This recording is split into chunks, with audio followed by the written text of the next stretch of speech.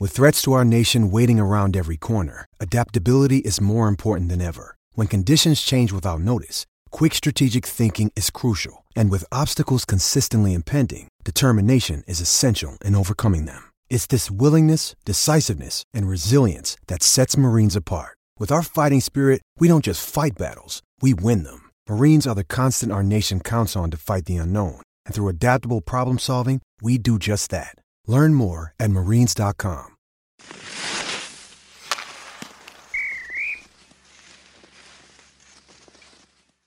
What time is the 11 o'clock recording? I apologize. Shower went a little long.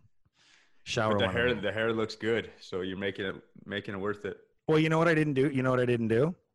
Because I was up on a time crunch because we launched JR's interview today. So JR's launched today. So I was up against that. So I'm like, trying to get all that because Riv doesn't do anything. He just mic on and that's just about it. And so I was up against that. So I had an extra long shower. I will allow you to listen to this absolute hogwash.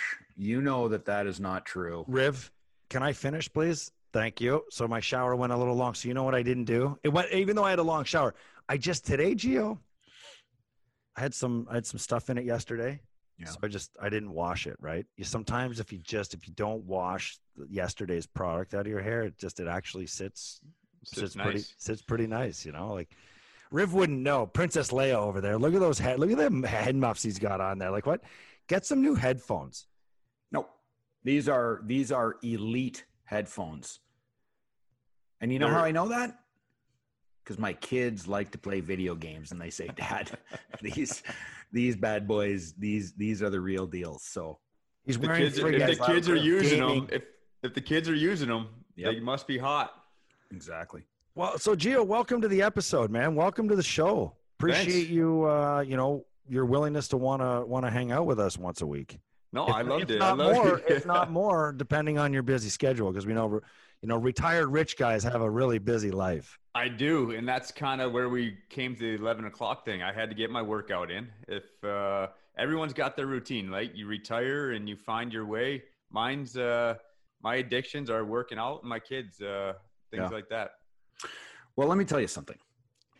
This is not why we started at 11 o'clock. If you understand this, you last night had asked, what time are we coming on? And I said, and I wrote in and I said, let's do this at 10 o'clock. That's our usual time. What was written in by I forgot all about this. What was written in by Petey? Petey wanted a little sleep-in day. You have I forgot. Exactly. I haven't seen sleeping in is like 8:15. Well, that's what it was. It was like I slept in until I think about 7:50. Like that was my sleeping, but I just wanted to be slow moving. I didn't my son goes back to his mom's on Wednesday. So we're Wednesday to Wednesday. We're week on, week off, right? So by the end of the week, like Wednesday, I'm not exhausted, but I mean I'm a single dad for a whole week. So basically I'm an 8-year-old because I'm playing with an 8-year-old and he was home sick for 5 days. Okay. So yeah. So like I was, I didn't want to get everything done yesterday. So I just wanted to sleep in and then just kind of slow move a little bit. Like Riv, I was talking to Riv on the phone. Good for you. Let's do the meeting at 11 o'clock, which is like halfway through the day, but don't worry about it.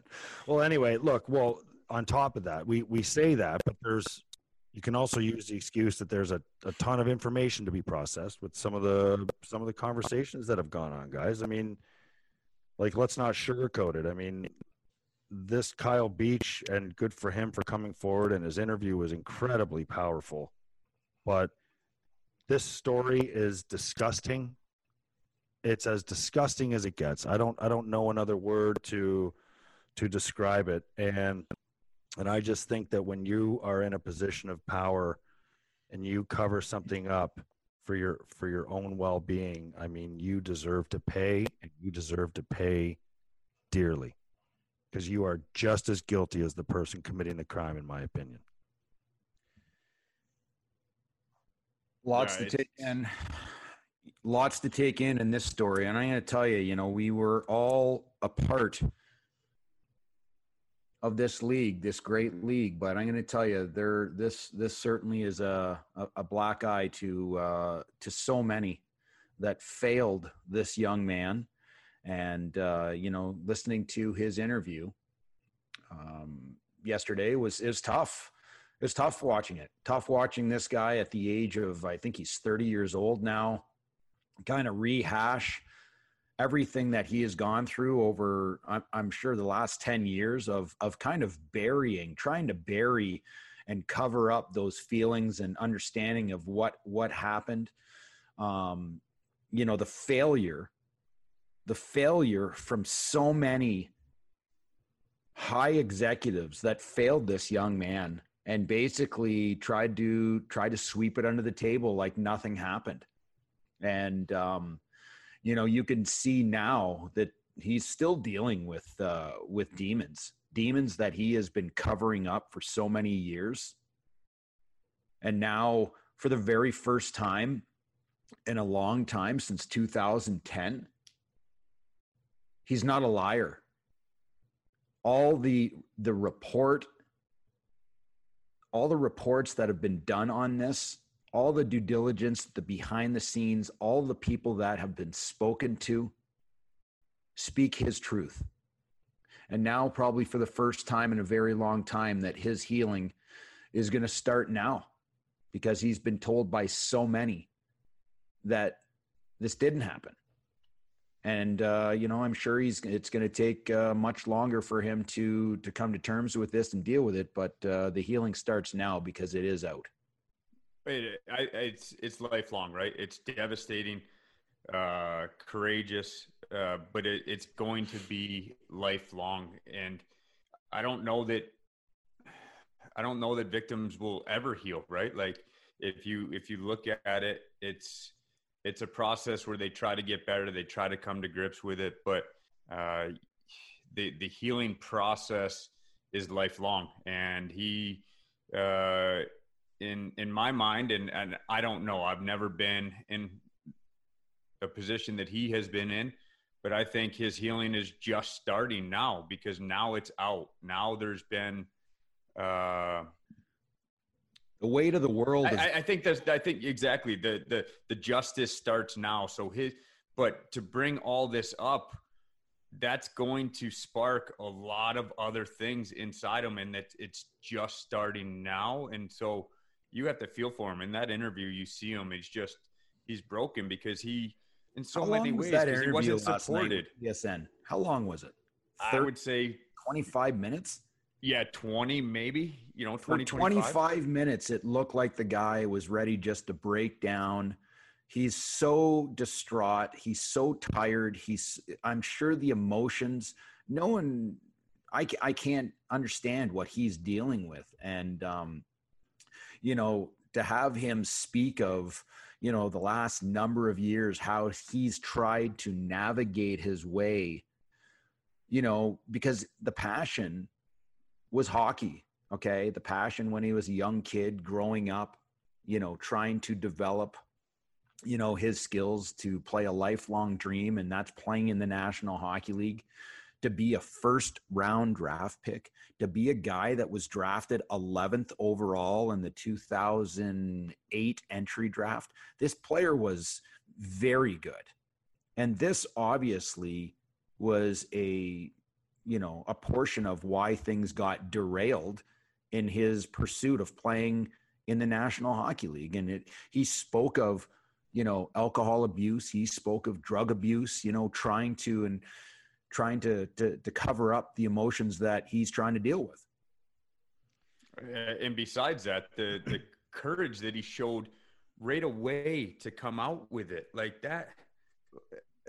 Think of how many victims take years and years and years to then finally build up the courage. He came with it right away.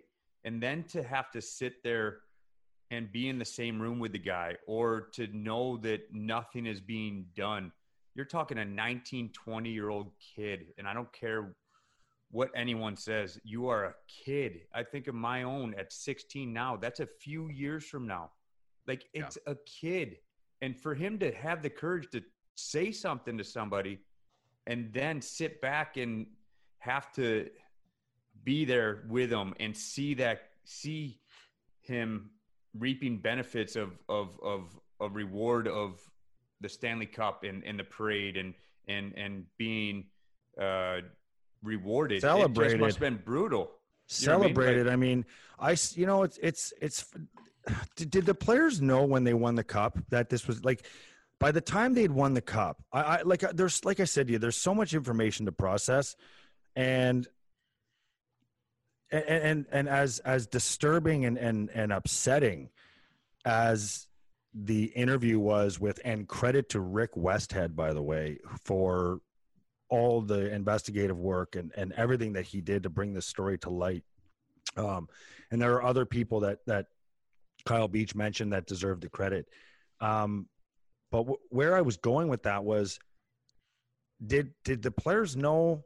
Well, first of all, the most disturbing part was, if you read, I tried to read as much as I could. I know that I probably read some of the most disturbing parts of the 107-page report that was released. Incredible.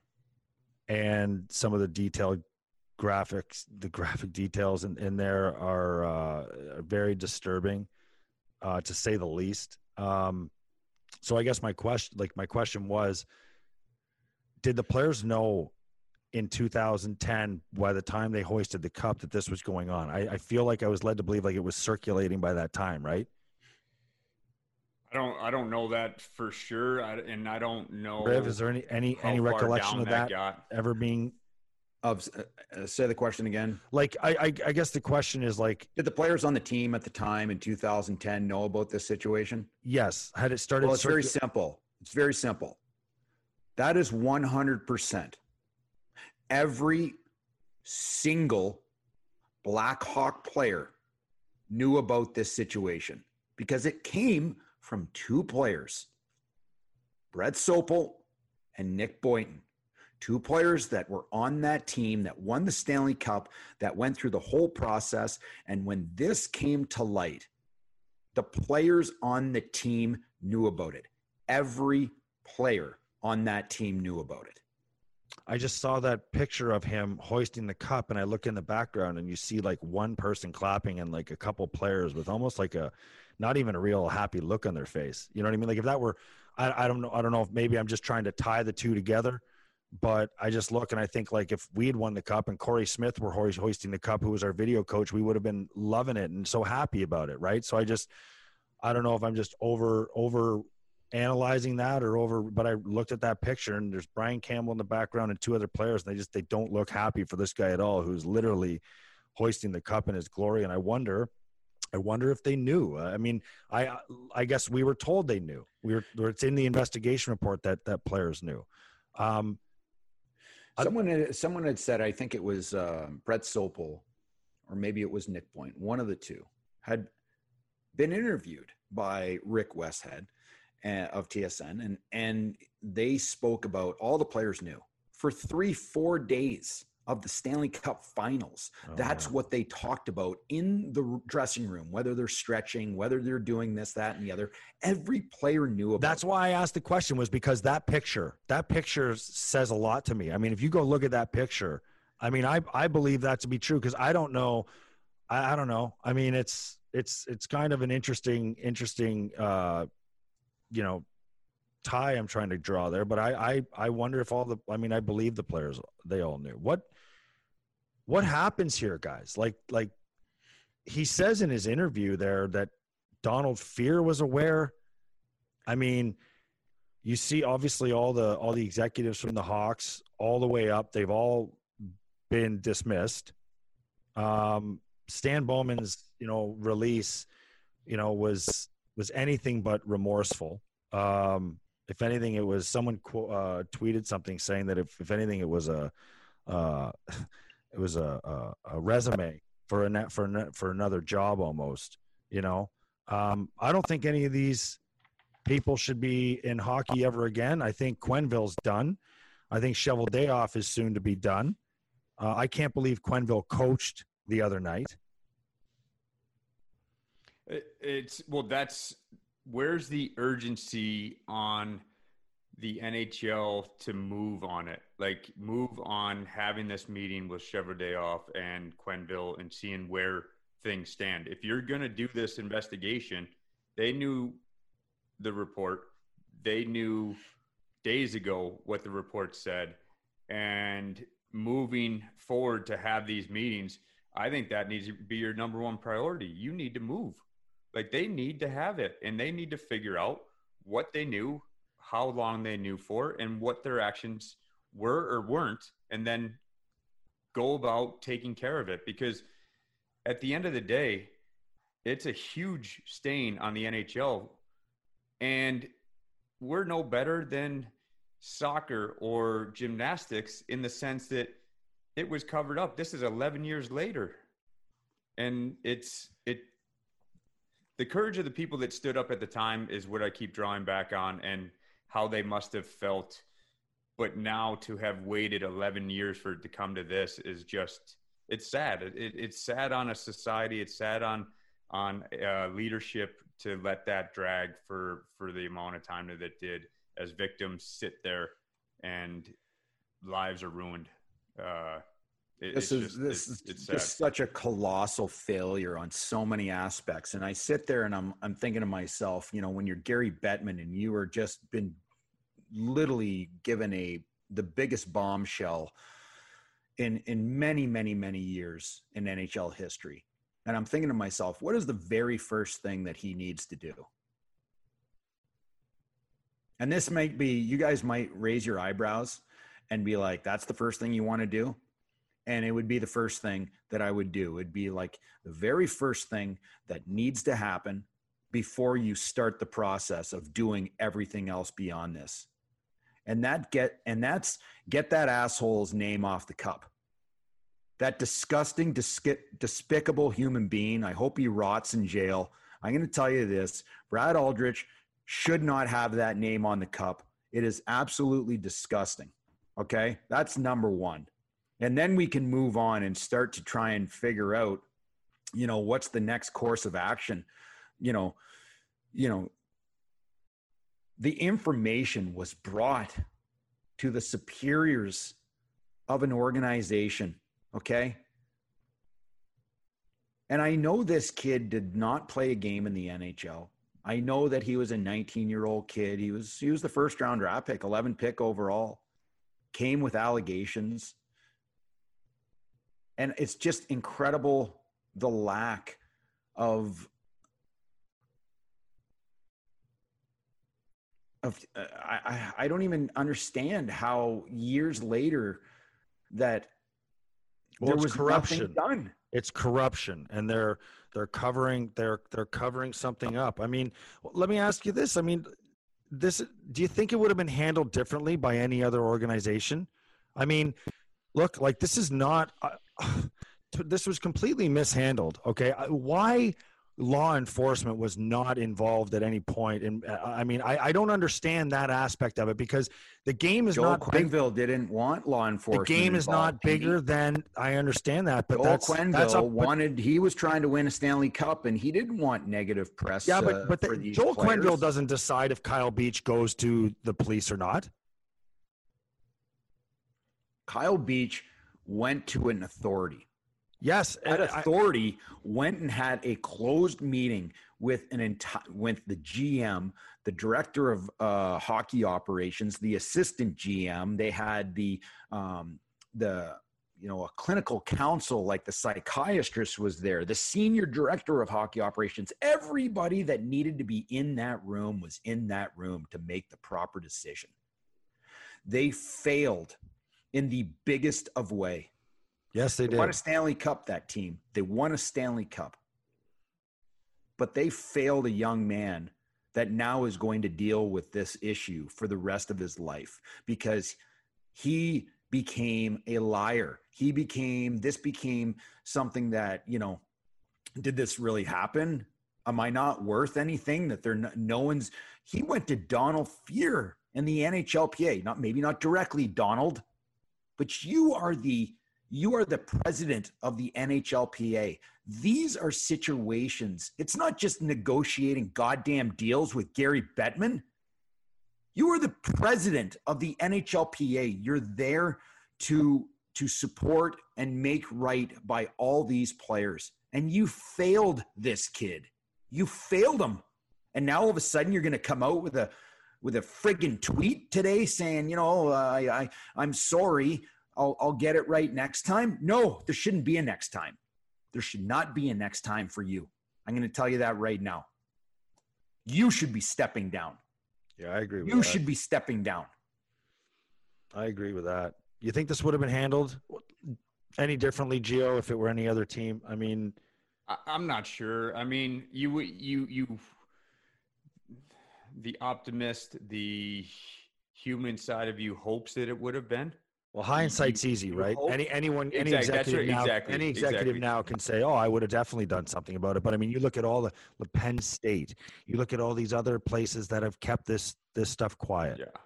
Yeah. And it's not as big of a far-reaching scandal as gymnastics, in the sense that there's not as many victims, thank God. You know what I mean? But there are people that now, once he was released, so even you don't handle it right up front. You don't go to the authorities. You don't dismiss him right away. You don't give credit to validity to Beach right away, and you keep him on till the end of playoffs, and then you get rid of him.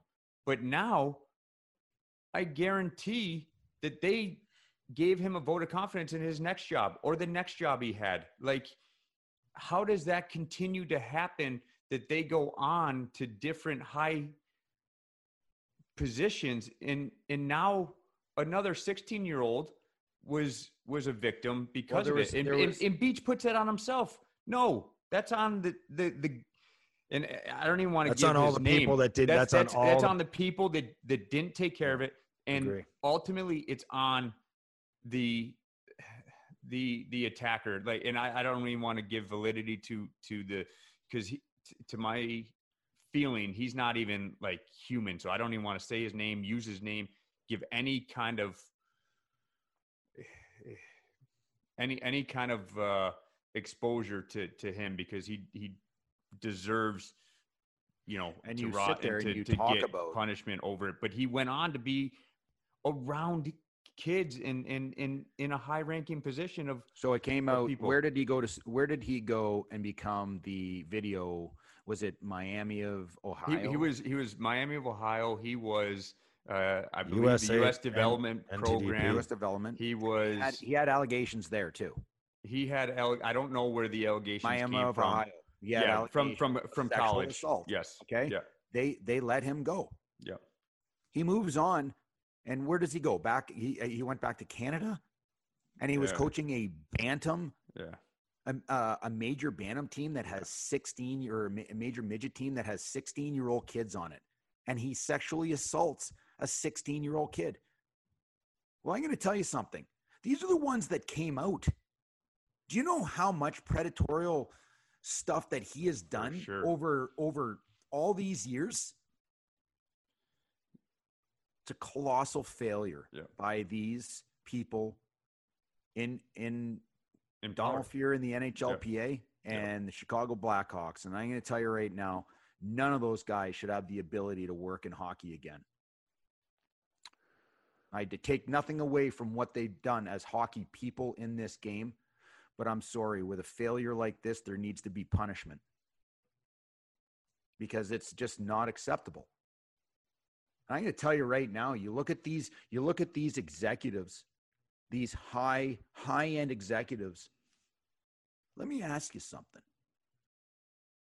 What if the person that was sexually assaulted was your own kid? What would happen then? What would you do if you were in the position of power and that was your kid that came to you and said all these things that had happened to him? You just going to sweep it under the rug then? How much responsibility do any of the players have for this? Gio, you were a captain of a storied franchise, an Original Six. If you guys were winning a Stanley Cup, or this happened on your watch, Riv, I'm not excusing your role on a team. I'm just, asking our guest, how should Jonathan Toews have handled this? How old was Jonathan Toews at the time? Yeah, 2010. I mean, Young. He's still young. Was 20 he 30, 33 right now? 34? He's probably 23 at the time. Yeah. 23 years old. They don't know how to laundry at handle. 23 They don't. years old. Yeah. It comes from high, right? Like it always starts at the top. The players certainly probably could have done more. But with saying that, you don't know what they were saying and what they were bringing to coach, to general manager, to the president, to higher ups. You don't know whether they were saying. Now, did they go to the extreme of walking out and not playing and not being a part of a team until the guy was dismissed? No. But without the information of knowing what they did and how they handled it, I think it's a little premature to speak to that. Certainly in hindsight, you're going to say they could have done more. But you are talking about kids. That was you had young leaders on that team, and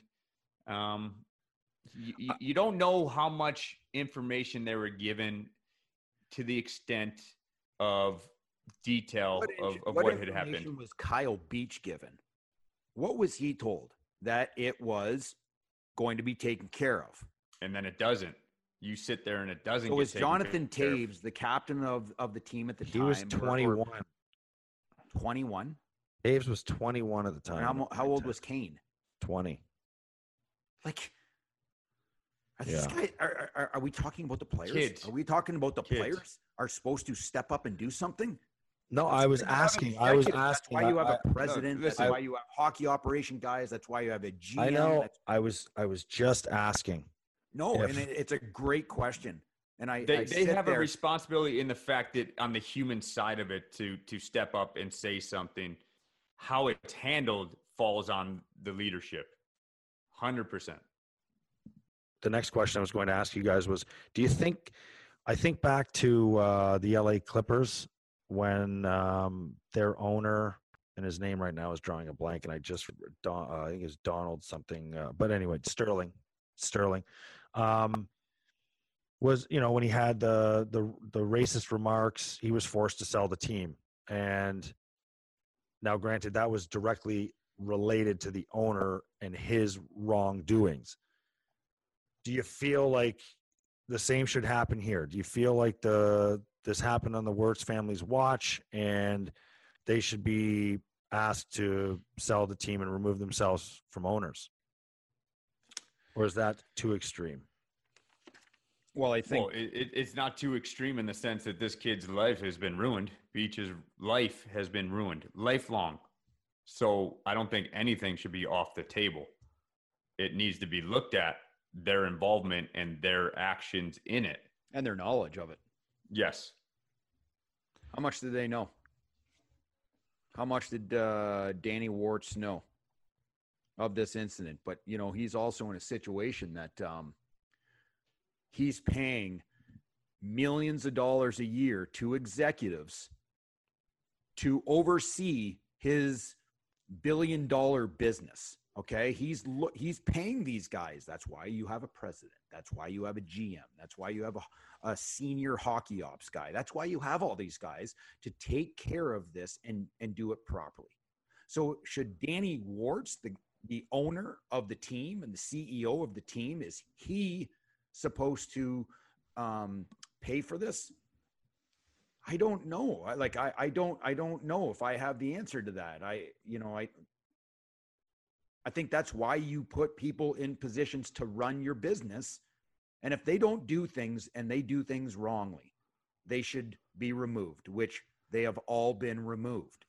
But when was it goes back to the knowledge, and when did he know, and when did he find out? When did he get details? And did it just come about that he removes these people when it becomes public and not for the human side of it or the business side of it doing the right thing, even when no one knew about it? You know what I mean? Like that's if I don't want to use the term sweating the small stuff, because this is not. Danny Wirtz is not sweating the small stuff, but he's also running a multi-billion-dollar businesses, and he puts people in positions to run certain parts of the business. If they fail, they will get fired. And guess what? Mr. Warts will be paying for this. And I'm not talking about the embarrassing $2 million fine that Gary Bettman from the NHL gave the Chicago Blackhawks. What a disgusting... How that's even public? It's one game revenue of full night stands right there. It's one game revenue. You lose a 41 games, you're going to lose one night's revenue because some kid's life is ruined. $2 million. Yeah. $2 million is what we value the appropriate fine on. If you don't think there's going to sexually abused player on your roster, pardon? By Kyle Beach, if you don't think there's going to be a lawsuit by this young man, listen, let me tell you something. He's 19 years old and this happened to him. Just starting his career. He was drafted in the first round. He was drafted 11th overall. Do you think that this affected him?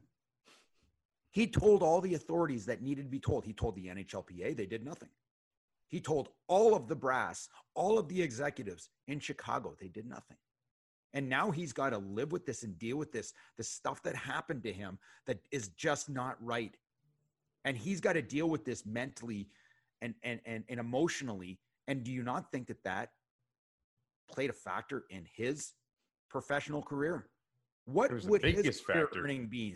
What would his career earning be?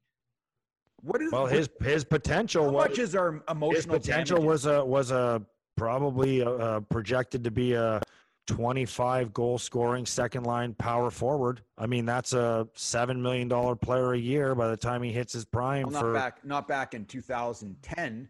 No, but if he goes in at if he goes in 2010, say he steps in the league at 22, he'd still be playing. He's only 30.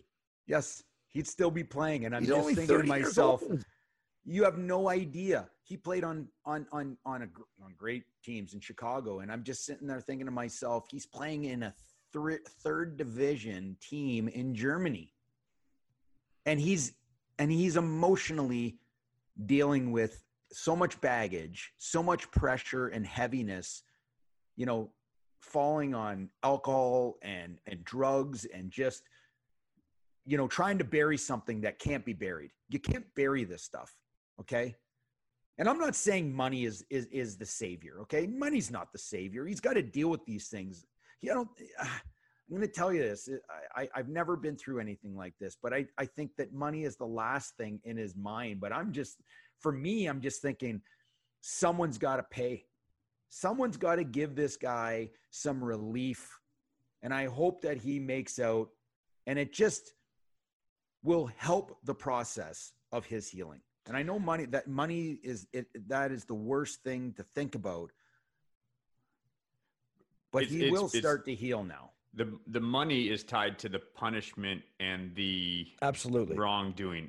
That's where the money comes in. It's tied to the punishment, which it still will not justify it. No matter how much money you get, what he will have to deal with, what he has dealt with, is beyond money. And I think that's what you're saying, Ribs. Is it's not the money. It's punishment. It goes along with the vindication.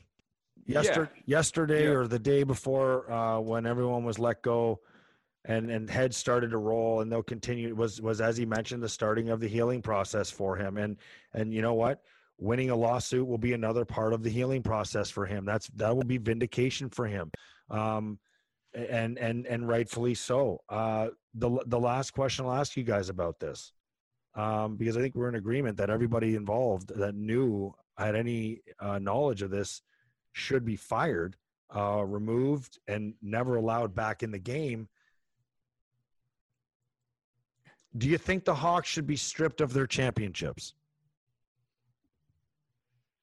No. I think it's a completely separate issue. That's it's not saying that they didn't go on and win and there were problems involved, but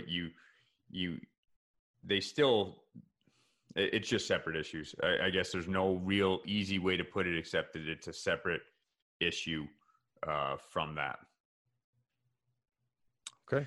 The issue to me right now is those men, those executives that were brought into the room, sat down in the closed door meeting with the strength and conditioning guy. What's his name? What was his name, Petey? Paul Vincent. Paul Vincent. Hero, by the way, like And to Paul step Vincent, up and do it. Yep. Paul Vincent told those men, sure, very difficult conversation, but told those men that there needs to be action. We need to go to the police. And they had told him, we will take care of it. We will take care of it. And 2 weeks later, that predator was hoisting the Stanley Cup. It's just so wrong. All of those guys that were in that room, they shouldn't be working in this game.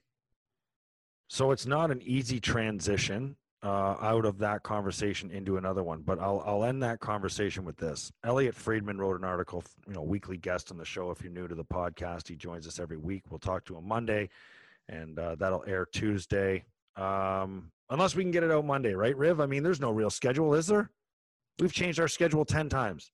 Yep.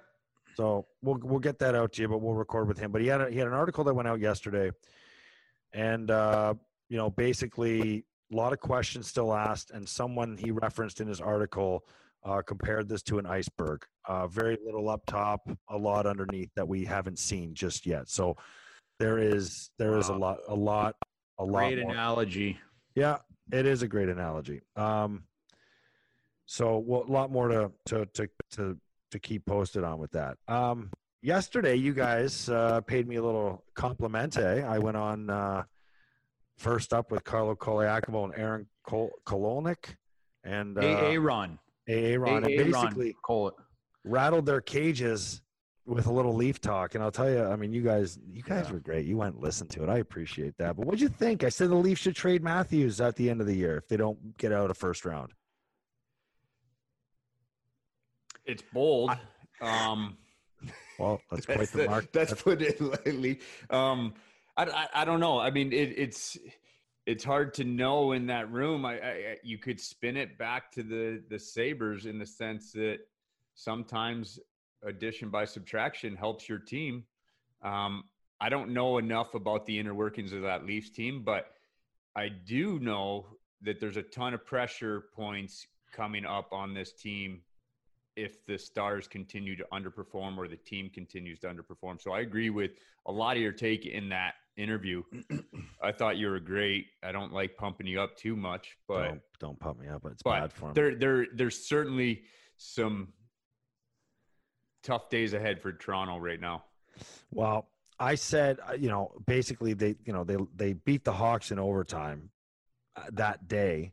And I said on the show that day, I said, if the Leafs lose, Dubas gets fired or Keefe gets fired. Especially to Chicago, especially after the shitstorm that they just had gone through, that day in the media. Yeah, listen, I mean, I listened to your interview. I thought it was entertaining. It was fantastic. I liked your takes too. Like I don't shoot them down, but I'll tell you this. I certainly would not be trading Austin Matthews. He's a bloody unicorn, man. I'm going to tell you, he's got rainbows all over him. It's incredible. Like, he is one of the greatest players in the game. And when you have those guys, you do not trade them away at the age of 24 years old or whatever the hell he is. This guy is a stud. He is not performing up to his capabilities, although he did have an injury to start the season. He's obviously started slow. The other head scratcher there is Mitchie Marner. I mean, Mitch Marner, he might want to stop wearing Mickey Mouse frickin' shirts to the rink on game day. It's a goddamn embarrassment. Grow up. Grow up. It's a bad look.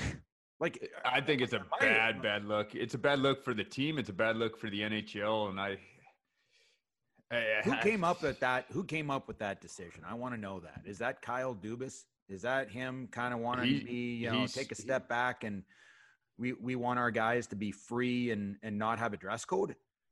He's certainly signing off on it. That's coaches. That's you. We've all been in the room. It starts with the players, right? Like, they want some freedom to express themselves in their dress. They bring that to coaching staff. Coaching staff now brings that up to Dubas, and then the decision's made.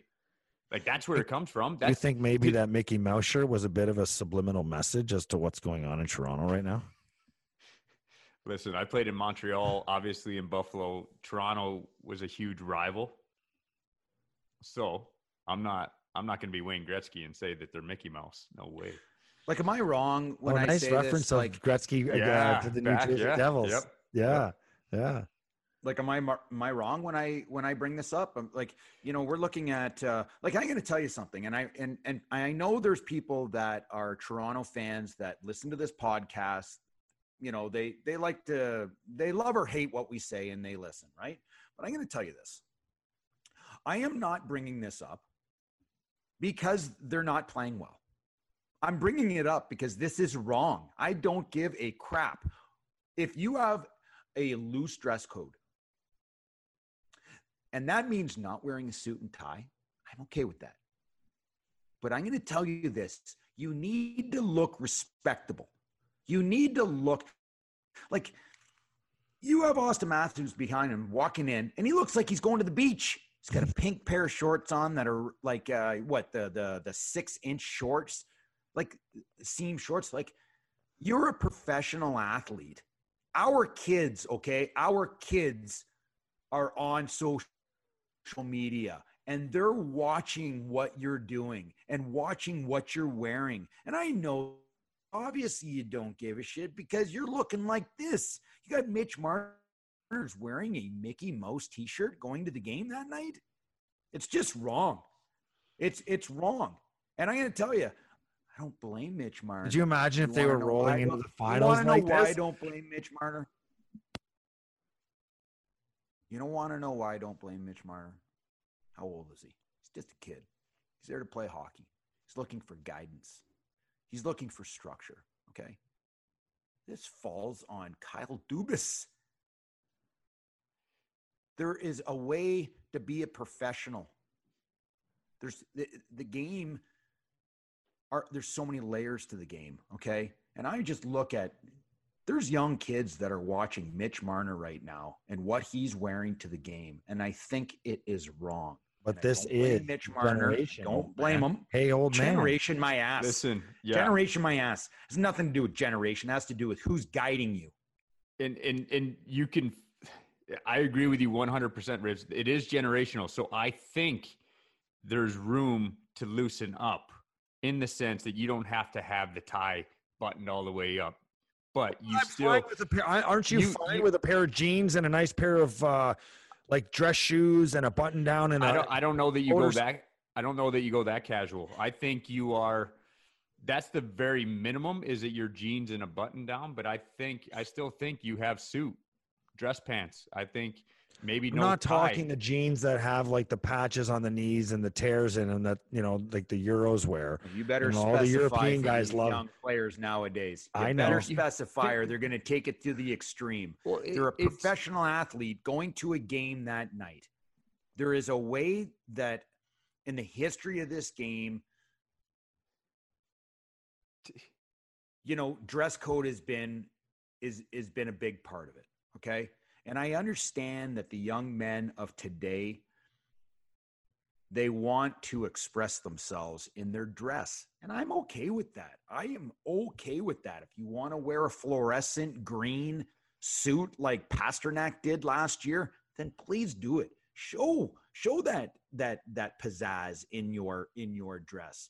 But I cannot get around wearing a pair of jeans or whatever he's wearing here with a Mickey Mouse t-shirt, and you've got Austin Matthews on like he's literally on vacation with a pink pair of shorts that are like, like a 6-inch seam. Which are very short, and he's got a white t-shirt on and a hat for the sun.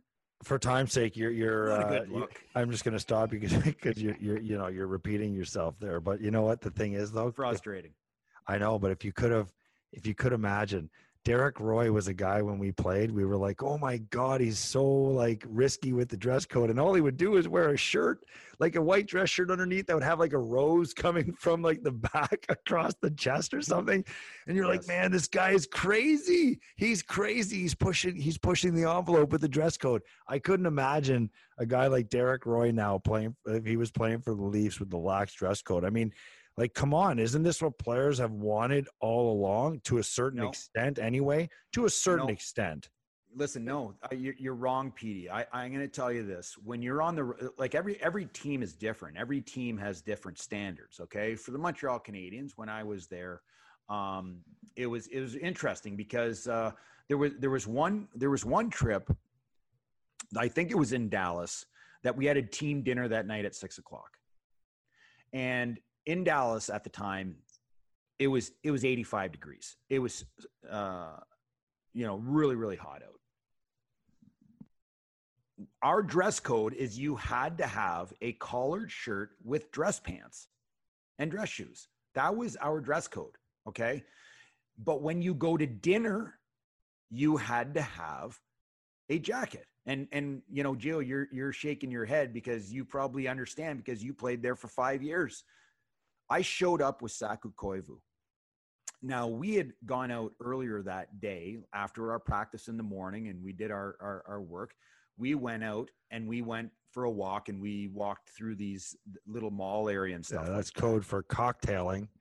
No cocktailing. Saku wasn't a big cocktailer, but we showed up at dinner, okay, and we did not bring a suit jacket because it was 85 degrees out. It was I was sweating profusely with what I had on. I got fined and Saku got fined. He was the captain. I was an assistant at the time. We got fined $500 each for not having a suit jacket. That was the standard of our team. When I came to San Jose, my very first dinner, I flew into town.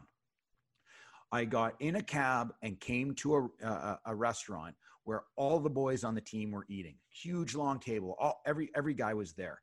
I walked in with a suit jacket, everything, just no tie.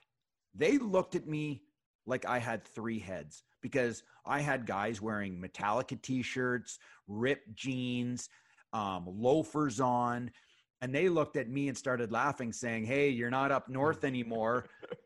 We can relax down here." But when they went to the rink that game night, everybody was dressed in a suit. Everybody had a tie on. Everybody looked respectful. And I do not like the direction of what they have chosen in Toronto. I'm surprised they're there, Gio. I mean, did you play with Shanahan? I did play with him. He was in Jersey. His last year playing, he finished with us in New Jersey. I'm very surprised, and I mean that this is happening on his watch with the history and tradition that he carries. Yeah, and one of the biggest things is Lou's always been a mentor to him. He said that when he hired Lou in Toronto and whatnot, Lou Lamoriello. But Riz, I hate agreeing with you. I really do, but I do agree with you. The one part I don't agree with is the history of the game. I don't think that it's tied to suits, the history of the game. What I do agree with up to this point, it has. Up to this point, in what I'm saying is, it is the history of the game, because back in the day, in the 70s, 60s, 50s, those men wore suits to the game. That was all of society, though. Look back at the old Habs kids wore suits to school. Like my dad wore a jacket and tie to grade 3. Yeah, that's what society was. You went out dressed and professional, and that's just all society. So I don't think it's history of the game. Where have we lost this? Listen, let me finish, would you, please? I agree with you on this matter. There's a few things. It sets a tone for your organization in structure, in discipline. And Lou Lamoriello, I came in with him. He was the ultimate king in this, and this is why he has success everywhere he goes. He sets the tone, and they're little things. Facial hair, short hair, suits all the time. And I'm talking suits. You fly on the plane, after practice, you got a suit and your tie has to be buttoned all the way up. You get off the bus in Albany, which was the minor league team, at 3 a.m. You're putting your suit on to walk off the bus for no one to see you, for you to unpack your bag in the arena. But it sets a mentality for your organization that, one, you are structured. You are giving yourself to something bigger, which is the team. You are sacrificing yourself for that. You're sacrificing your own personal style when it comes to game. And it's not about being a professional athlete. It's about being a professional. You're going to do a job. You're going to work. You're going to the rink to do a job. And it sets the tone all the way through as far as discipline, structure, whatever you want to call it. That's the very first thing you do. And I think there's a sense of seriousness when you put a suit on too. Yeah, that's Lou has said that before, and I think Gomez has talked about it in some interviews that he said, listen, put a suit on all day, walk around and see how much better you feel or how much more professional or what will come your way when you start acting that way. And I think it's the nature of it that people are going to push and try to. It was when we played, and it still is now. They're going to try to push the envelope of what is acceptable and what's not acceptable, but it has to have a structure to it.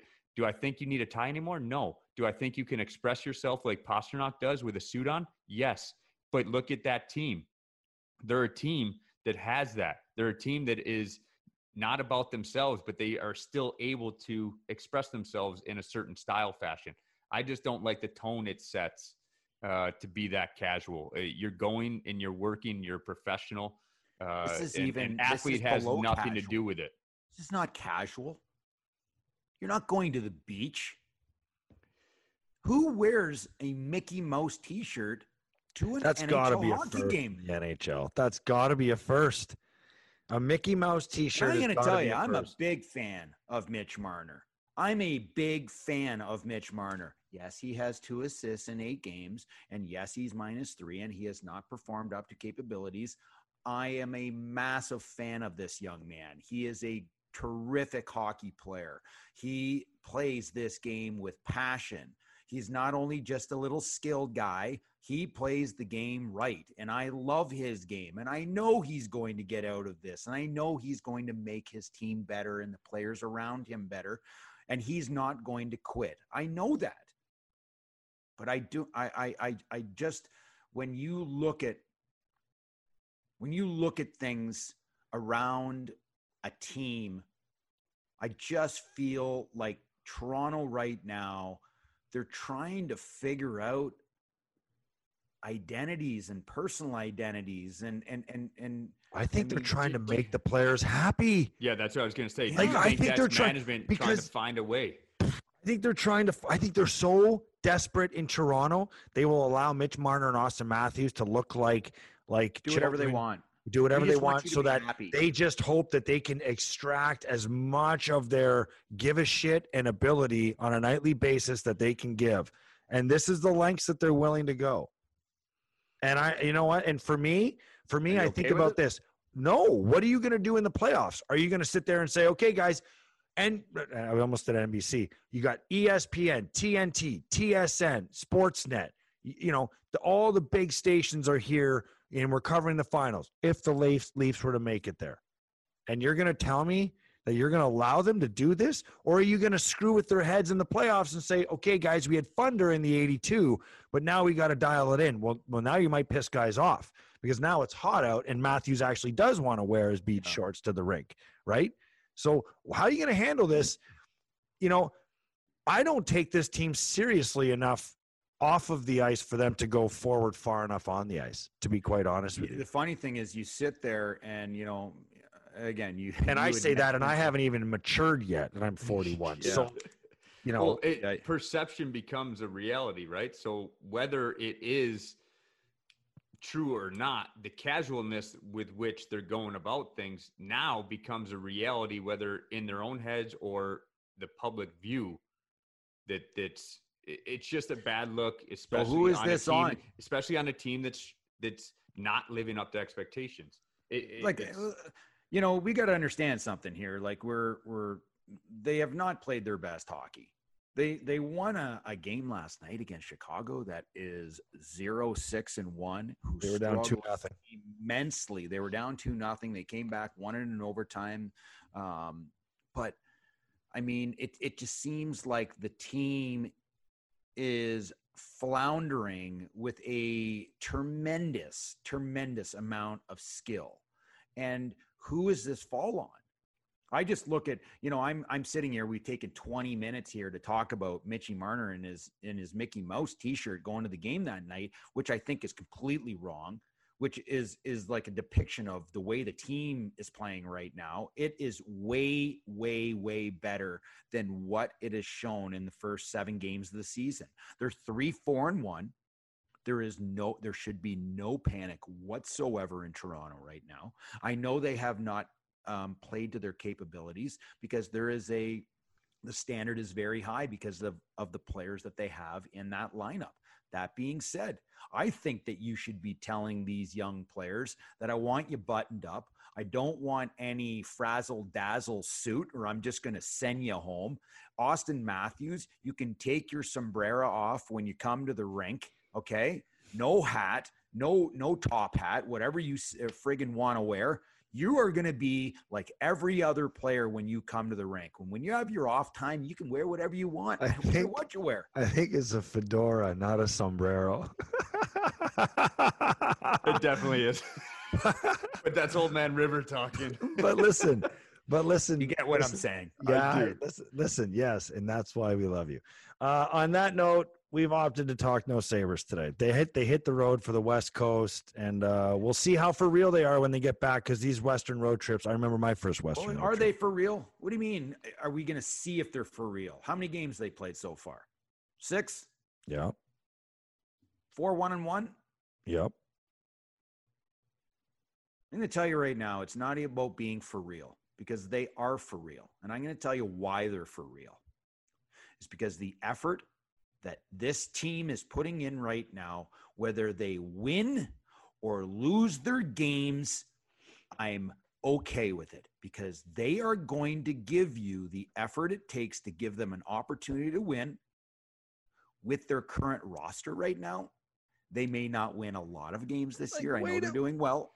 No, way to spin my words and to make me sound like I was being, a jerk, because I wasn't. I was just saying. No, you weren't being a jerk. Okay, all right. But I wanted to say, are we going to find out if they're for real? I think that we found out through 6 games that this team, I put that out on Twitter, and I got literally, killed. What'd you put out on Twitter? Well, for a joke, I mean, I was just having fun during the Tampa game. I go, Sabres are going to win the cup. And then everyone's like, drink the Kool-Aid, blah, blah, blah, blah, blah. Some guy's like, you're trying to get hired by the team again. I'm like, no, I'm not. No, someone else, I think I wrote another one saying, go support this team or whatever. They deserve it. For the first time in 10 years, no offense to you. I know you're here. Yeah, go watch the game. They actually deserve it.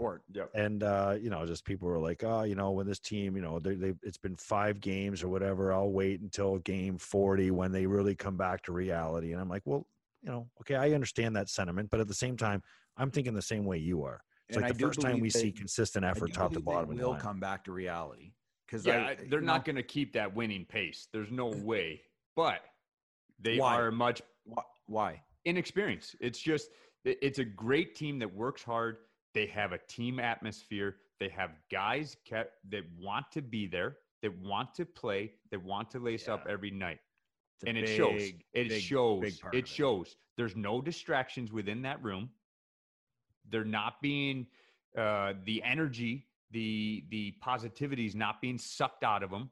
They're just going and playing because they want to be here and they want to go play. And they will at times struggle with their inexperience. They will not be able to at game 20, game 40, game 60 compete with some of the teams in the league once everyone gets their stride. But if they are 500 and they are a hardworking team and they're doing what they are now, that is everything that you want for the future, in the sense that that's the trend everyone's been waiting to see for 10 plus years, is a trend like that. That's the team that they want to see going in the right direction. Your young guys being around this type of atmosphere set by your coach and your general manager and your staff. The positivity is there. The distractions are not, and they're just going and playing. That's where they are really good. They are still inexperienced. They are not a cup contending team, but they are a fun team to watch because they lay it out there and they have energy and they just play and they play hard and they just do. They do. It is. So they start their Western trip tonight in Anaheim. Now you know what day we recorded this, but shame on me. Gio, before we sign off here, we haven't spoken like I guess like this in a while, but just in a while. Your brother had his Stanley Cup party. Did you hoist it? So I don't know if I told you guys or not. So yes, I did hoist it. Yeah, I mean, you're a former champ. You're allowed to, right? Yeah. So I didn't know this, though, that there are rules around the Stanley Cup and where you fall in that matter. So me winning it, having my name on the cup, I'm able pretty much to do whatever I want to do. Eat out of it, lift it, hoist it, drink out of it. Whatever I want to do, I can do. Him as a scout, which I still love because he's my little brother. I got to give him crap. He's got 2 of them now, but I still have something over him. He can't hoist it. He can hold it. He can carry it around, but he can't put it above his head. He can't drink out of it. He can't. Yeah. He put it above his head. I don't listen. These are the rules of it. Like you take it into a dark corner, you can do what you want with it.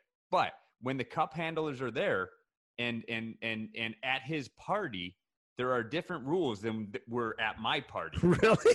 Yeah. This is the first time I have ever heard anything. So let's back up here for a second because I'm kind of figuring it out now. But your little brother, yeah, is a scout for the Tampa Bay Lightning. Yes. Welcome to the show.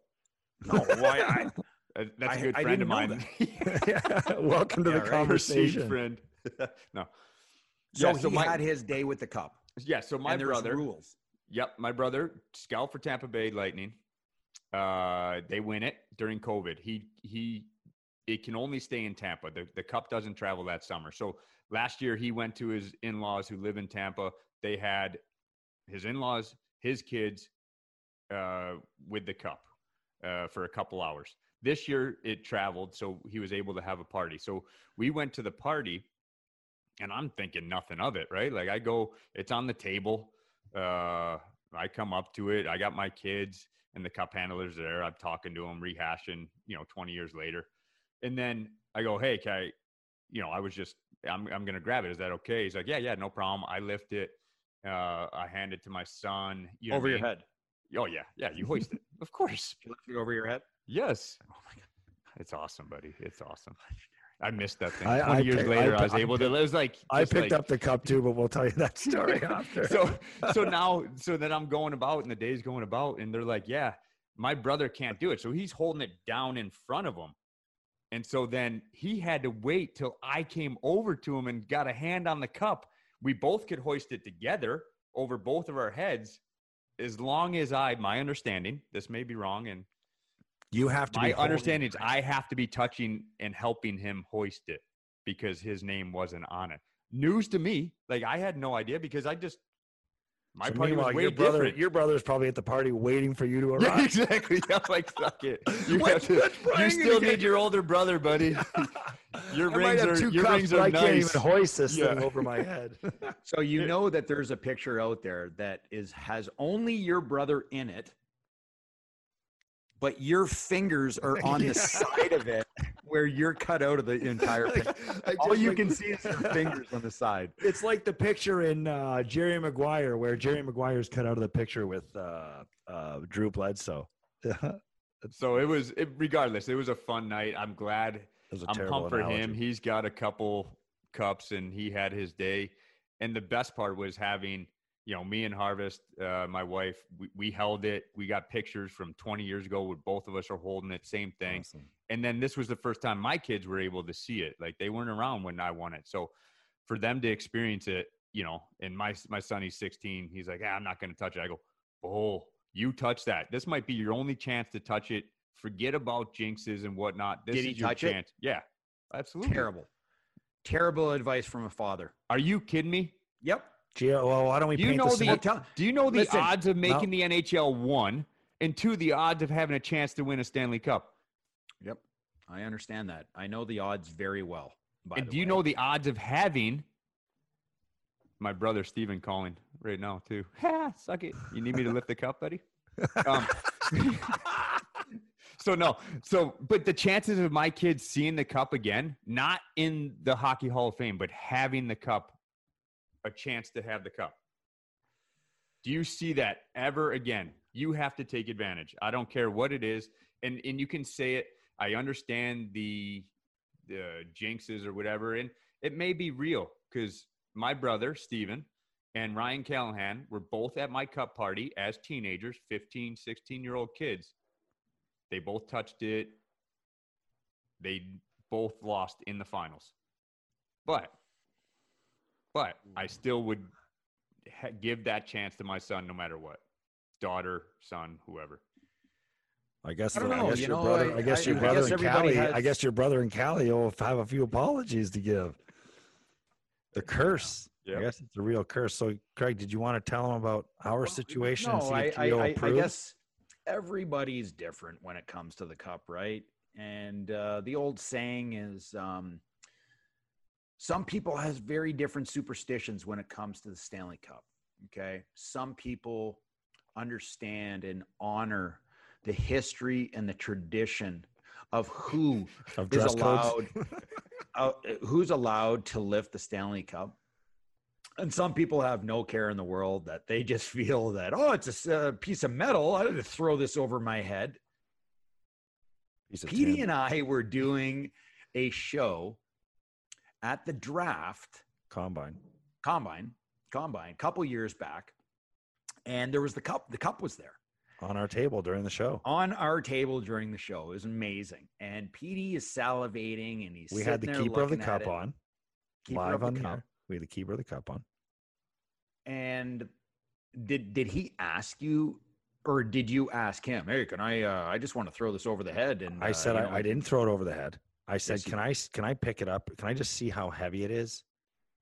And he said, you can't hold it over your head. And I think he did say that. I think he said, you can't hold it over your head. That's only for champions. And I said, I just want to see how heavy it is. He goes, sure. But what if you are a champion? Just not an NHL Cup champion. Like of the stallion type? Did he clarify? Because you threw it over your head. Well, I said, champion. I mean, that's a rather vague description. Let me go ahead and just hoist this fucking thing right over my head. No, I just grabbed it by the barrel of it, the base, and I just lifted it up a little bit. I just wanted to see how heavy it was, Gio, and I thoroughly enjoyed it, and I don't feel cursed. No, you have to take advantage. That is, I don't know. I love it. Totally disagree with that. That's just my feeling. Petey wanted me to. I didn't. Did you touch it? No, I didn't touch it. People that should be touching that are people that have won it. That win the ultimate prize. That's what that cup's for. It's for the people that have won it and battled and blood, sweat, and tears and everything else. And you know what?